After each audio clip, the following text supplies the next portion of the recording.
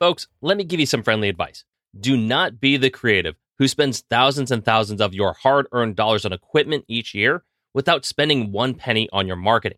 If there's ever been a time to rise above the noise and do something just a little bit different to impress your leads and wow your clients, I would say now's that time. And my favorite way to do that is by leveraging print promotion using the photography that I am the most proud of. So our amazing friends at Bay Photo Lab have almost every product that you can think of, from magazines to photo books to promo cards that you can leave behind. And listen, if you just want something to dazzle your office or living space at home with, well, they have options for that too. You can get prints and wall displays from basically every style, from canvas to metal to acrylic. And the best part is you can get 25% off your first time order just by going to bayphoto.com, signing up today. They ship everywhere in the world, folks, and all their products look incredible. So do yourself a favor, start leaving an impact, whether it's for your personal memories at home or for your professional marketing at work. Bay Photo Lab, designed by photographers for photographers.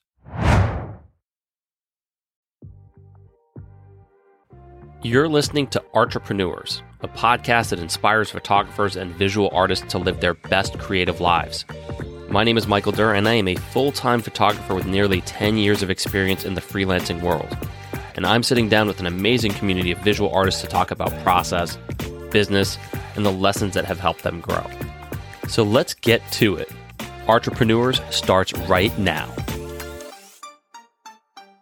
Okay, what is up, everybody? Welcome back to another episode of Entrepreneurs. I am so honored to have you tuning in and joining me on this journey. Today, we've got a good one. We're going to tackle how a profitable business can actually run out of cash. How is that even possible? And maybe more importantly, how do we prevent ourselves from becoming one of these statistics? No, I'll be honest, this concept absolutely baffled me too when I first ran across this question years ago. My simple brain just couldn't understand it. But my experience as a self-employed freelancer has taught me firsthand how I can simultaneously gain profit while also completely run out of money. What I experienced was not only bad management of my finances and my clients, but really just a lack of understanding of a fundamental business concept, something we refer to as cash flow. So cash flow is the measured amount of money flowing in and out of your business, typically measured by a set term like a month or a quarter or a year. It is the balance of how much you earn, which is your income, and how much you spend, which are your expenses during that term. So if your expenses outweigh your income, meaning that you're spending more than what you're making, you will have a negative cash flow during that time. If your income, on the other hand, outweighs your expenses, meaning you're making more than what you're spending, then you have a positive cash flow. Now, for those of you who are a little familiar with business terms, you've probably just heard me describe the exact concept of profit, which is revenue minus expenses. It sounds like the exact same thing. So how are they different? Well, for me to understand this concept, it actually makes the most sense to start visualizing the word profit as an accounting term as opposed to actual money. In fact, your books, your financial records, they're actually going to recognize profit when an invoice is created and sent to your client, regardless of when the payment is received.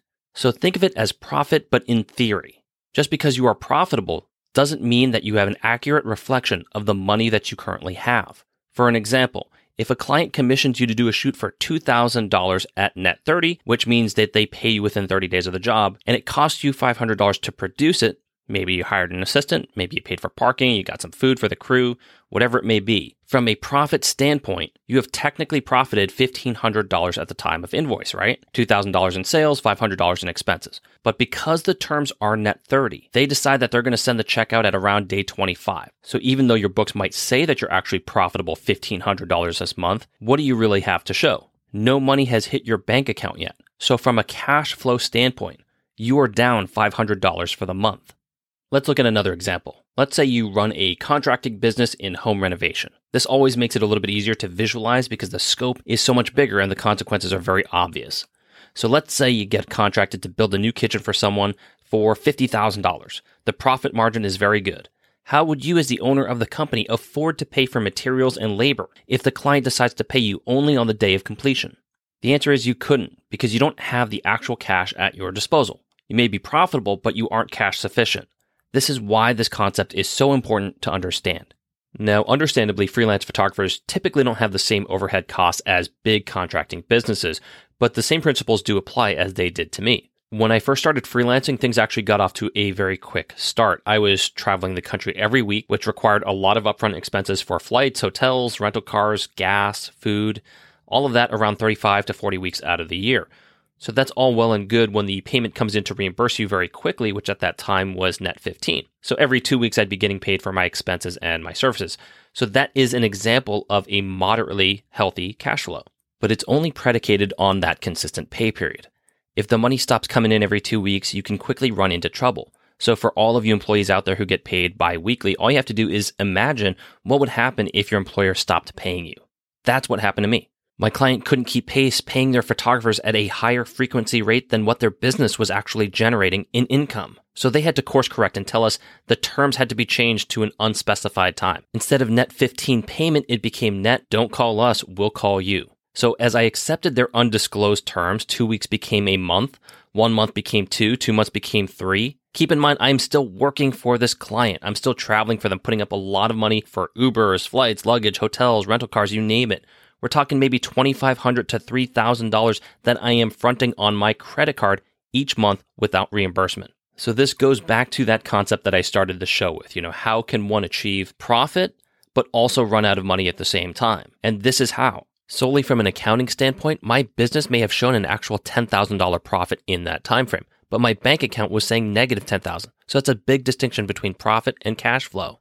And to boot, my credit card interest at 25% or whatever it was, compounding daily, extrapolated over many months, ultimately meant that if I ever did receive the money that I was owed, the value of that money would be significantly less valuable because the amount of penalties and fees that I was incurring on my credit card payments would chip away at the earning power. So realistically speaking, the value of that income when I finally got the payment was worth maybe 60% of what it was supposed to be initially. So for me, there were 3 cash flow killers working their magic at the time of this crisis.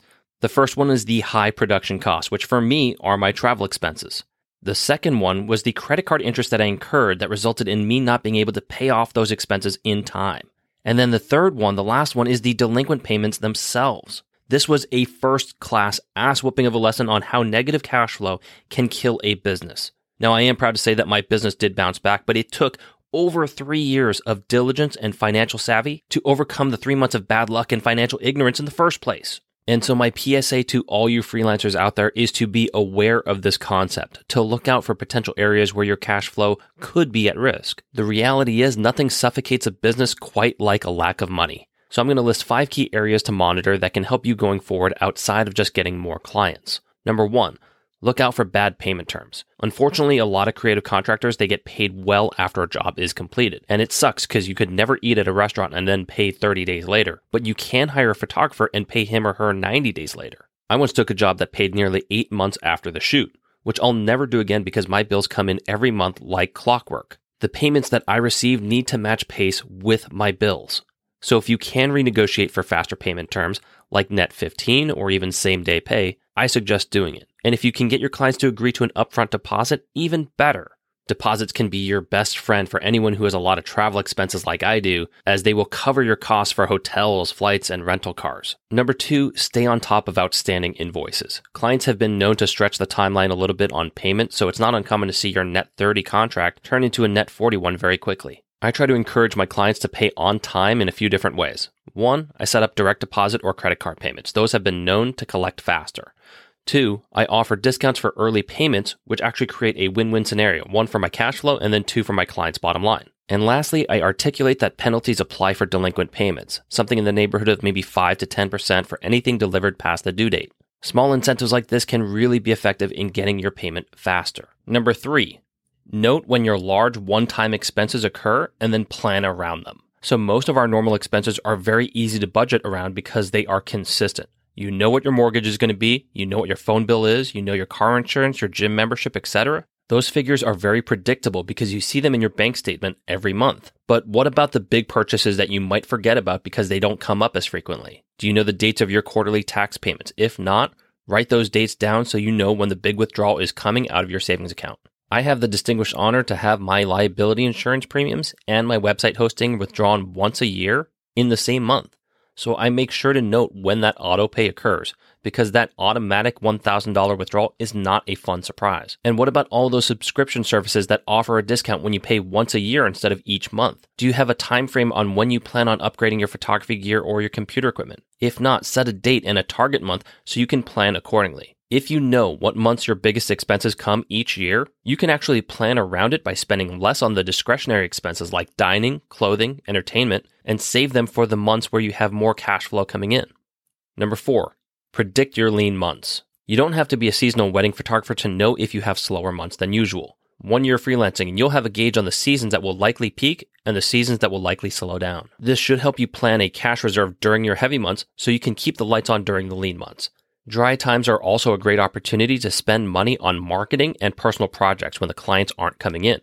So be sure to have enough saved up and don't spend everything you earn when things are going really well. And then 5, watch out for your slow bleeds. One of the best ways to manage negative cash flow is to simply be aware of where the holes are in your life raft. Are there any small monthly purchases that you make that you can do without? Now, I don't want anyone to live their lives too defensively, but in self-employment and life in general, I do think living within your means is important. Secondly, assess your debt situation. Student loans are a slow bleed, but credit cards and car loans are just killers. Not only are the interest rates astronomical, but these are areas where compound interest will actually be working against you. Now, admittedly, killing off debt and living smaller won't increase your cash flow coming in, but it also won't be contributing to any negative cash flow going out, which is just as valuable and something you should see as a win. And for those of you who are looking to scale with much higher monthly expenses like payroll, rental space, and manufacturing costs, you'll definitely want to make sure your business has the likelihood of repeatable and consistent monthly revenue. So for those who are looking to open up their own studio or hire other contractors or staff positions and produce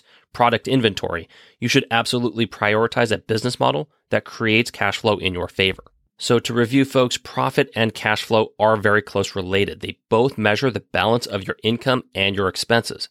But profit acts more like an accounting concept than literal money in your hand. Cash flow, on the other hand, is the actual amount of money flowing in and out of your bank account. So it's a far more realistic perspective of how much money you have and what you can and can't afford. So be sure to watch out for cash flow killers like late payment terms, outstanding invoices, large one-time expenses, dry months, and debt. Now, you may have noticed that I didn't mention anything about combating negative cash flow by picking up more jobs, and that's simply because it's maybe a little bit more obvious a solution and, quite honestly, a lazy answer. If you are in dire straits, obviously it might be wise to seek a second job or create another side hustle. Your ability to bring in income is always going to be your most valuable asset as a professional, so I don't want to downplay that. But I also don't want you to lose sight of how important it is to not go broke. Running your own business is very much a blend of offense and defense. You need to have an offensive mindset to seek out clients and generate revenue, while at the same time you need to exhibit defensive skill sets to prevent financial loss and negative cash flow, most of which are actually in your control.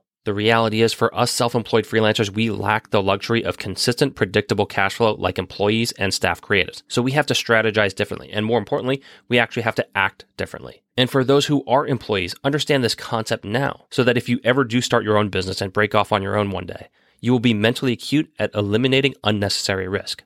All right, so that is going to wrap up today's episode, folks. I appreciate you tuning in. I hope you learned something, and I wish you the very best in your creative endeavors.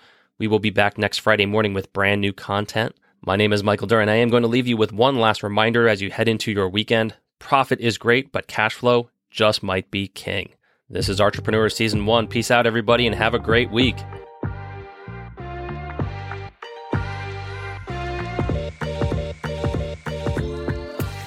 Hey everybody, this is Michael Durr. Thank you so much for making it all the way to the end of the episode. I hope you'll follow, tag, and engage with us on our Instagram account @Entrepreneurspod. We've also launched our website, entrepreneurspod.com. It is the central hub where you can sign up for our newsletter, read our blog posts, send us voicemails, and even access discounts from our amazing affiliates. It's also the perfect spot to shout out entrepreneurs with what would be an immensely appreciated 5-star rating and review. And if you're feeling extra generous, you can even make a small donation that's really going to help accelerate the growth of this podcast. But no matter what you do, folks, I just want to say thank you so much for supporting this program. There are a lot of great photography podcasts out there, and I am just grateful to have gained your trust even for a moment. Take care, everyone, and see you next week.